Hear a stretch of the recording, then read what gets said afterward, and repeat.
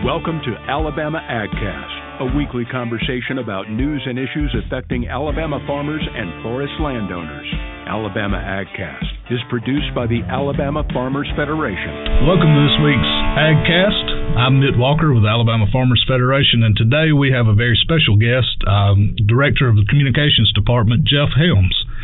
Jeff and his team, along with the rest of us, have been extremely busy over the last year, really looking back on the 100 years of the Alabama Farmers Federation.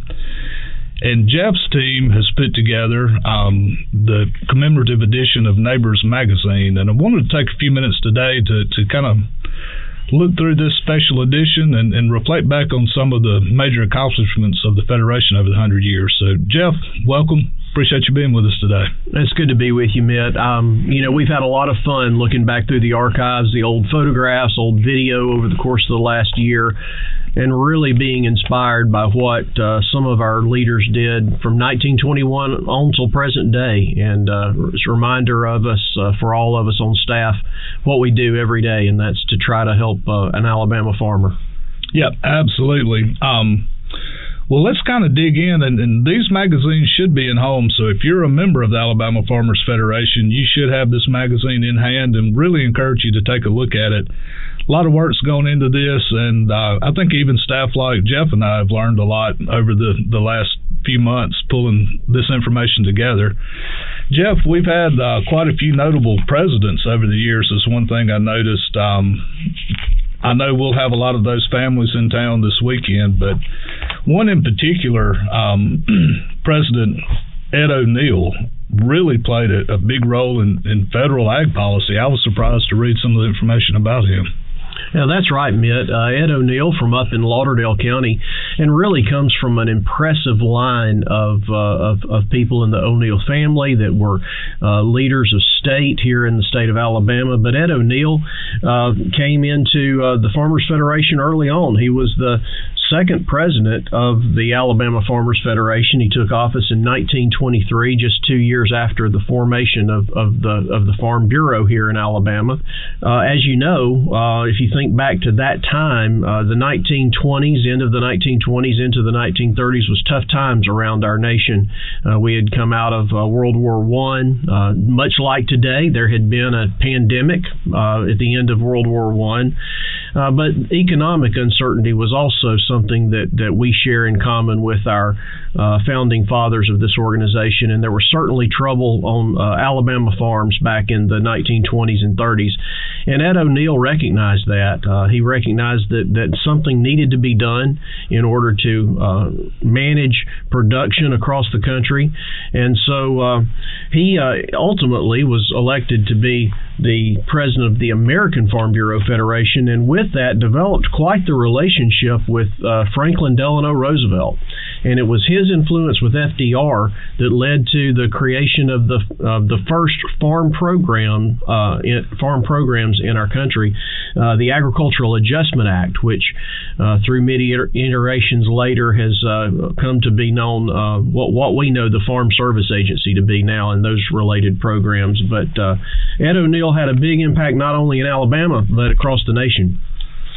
Yeah, we certainly been blessed to have great leadership over these 100 years, and looking into the next 100 years, there's a whole nother group of leaders coming up.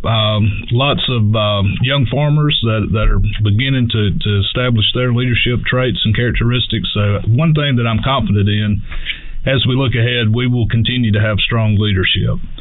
Jeff, if you look back over the last 100 years, what would be those 2, 3, 4 major accomplishments that you would point to from the Farmers Federation?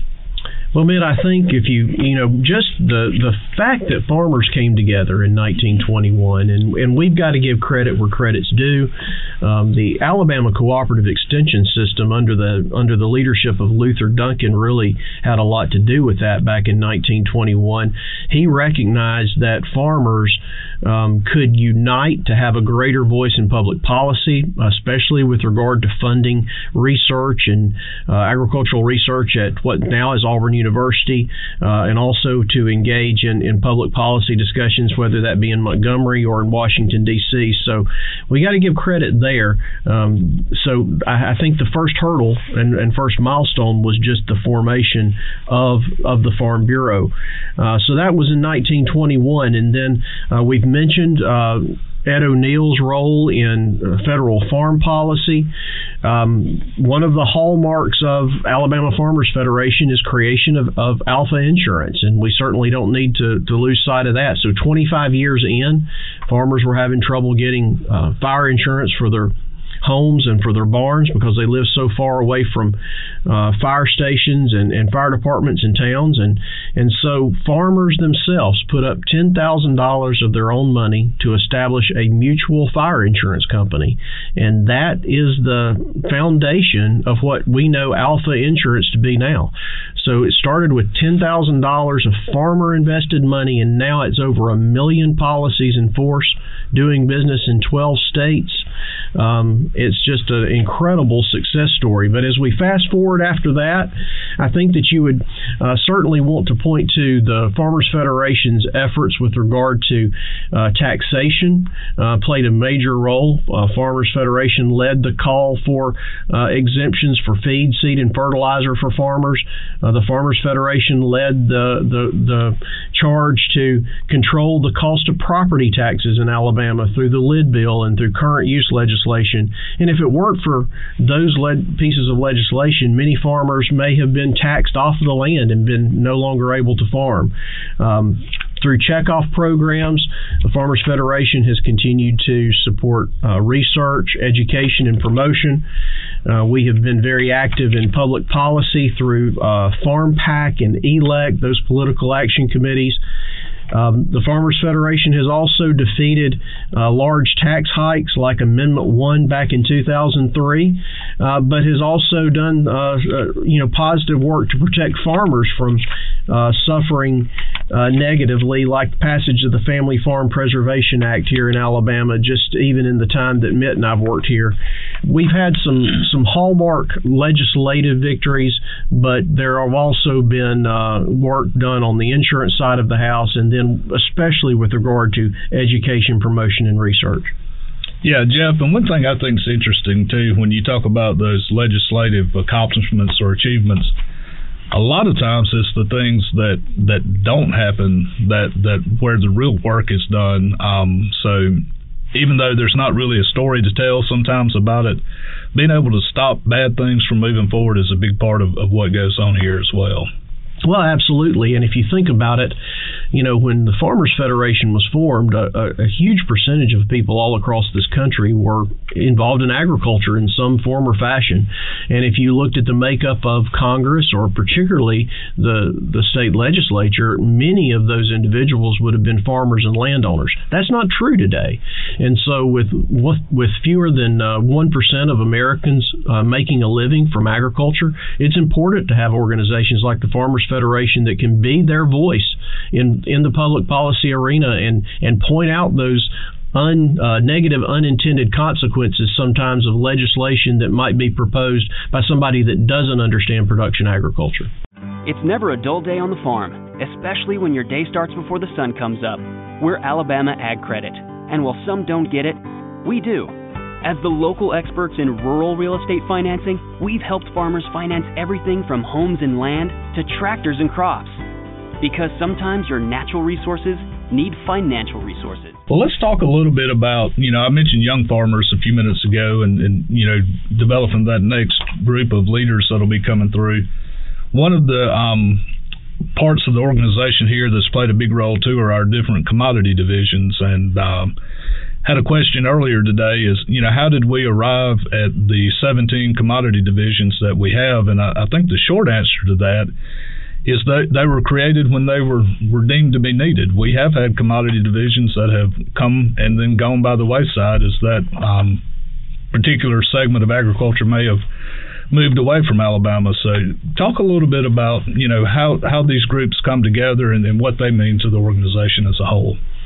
Well, absolutely, Mitt. One of the things that the Farmers Federation or Farm Bureau was most involved in early on was dairy. There was a great need among dairy producers in Alabama, and there were hundreds of dairy farms in Alabama at that time. And so the Farm Bureau, the Farmers Federation, was involved in not only representing them from a public policy standpoint, working on research and education, but also even in helping to market that milk. The same thing took place early on with cotton. There were fewer cotton cooperatives across our country. Fewer farmers were involved in what you might call sophisticated marketing of their crop, and so the Farm Bureau came along to help pool some of those harvests together and help farmers demand and achieve a greater value for their products. So those kinds of things happened early on. We still have a dairy division, but we're down to fewer than 50 dairy farms in the state of Alabama. So that landscape has changed a lot. Cotton, still a major row crop and important commodity in our state, but other things have emerged. Really, vertical integration in the poultry sector has changed Alabama as much as anything agriculturally, and that really began to take place in the 1960s and forward. And so we have a very robust poultry division now, which is something that our founders in 1921 might not have thought about. You could say the same thing for greenhouse nursery and sod. That's also a major revenue stream for many farmers in Alabama, growing greenhouse plants or nursery stock or turf grass. And then one that you're intimately familiar with, Mitt, in 1921, we had catfish in Alabama, but they were in the rivers and the streams. They weren't being raised in farm-raised catfish that in that kind of controlled environment. And so that is a crop that is tremendously important to the Black Belt region of our state and really the state as a whole. And so we formed a catfish division to address that. And not only the division, but those farmers decided to put in place what we call a checkoff program. And so they assess themselves on, in the case of catfish, based on the amount of feed that they purchase so that they can fund research and education and promotion efforts. So it is an evolving thing, but I think the Farm Bureau, and one of the strengths of our Farm Bureau and Farmers Federation in Alabama has been that we have changed as the times required it. So as farmers changed, the Farmers Federation has adapted as well.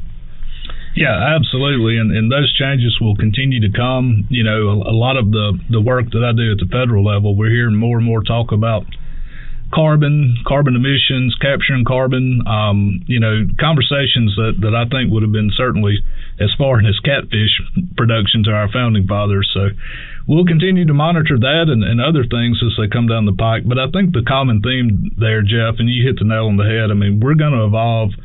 We're going to adapt to the needs of the farmers, and we want to continue to be, the voice of the Alabama farmer for the next 100 years. And I think we're in a good place to continue that work. Absolutely, and you mentioned the young farmers earlier.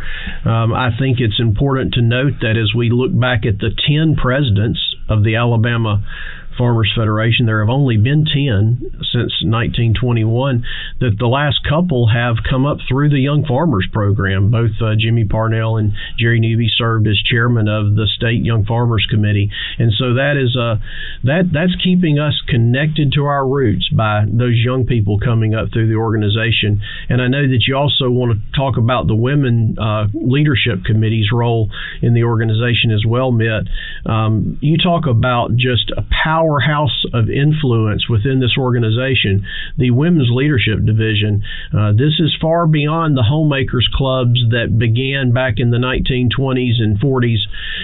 This is a group of women who are farmers in their own right, but they're also very strong advocates for agriculture, whether that be in the public policy arena or on social media or in doing things like Ag in the Classroom and Farm City Week.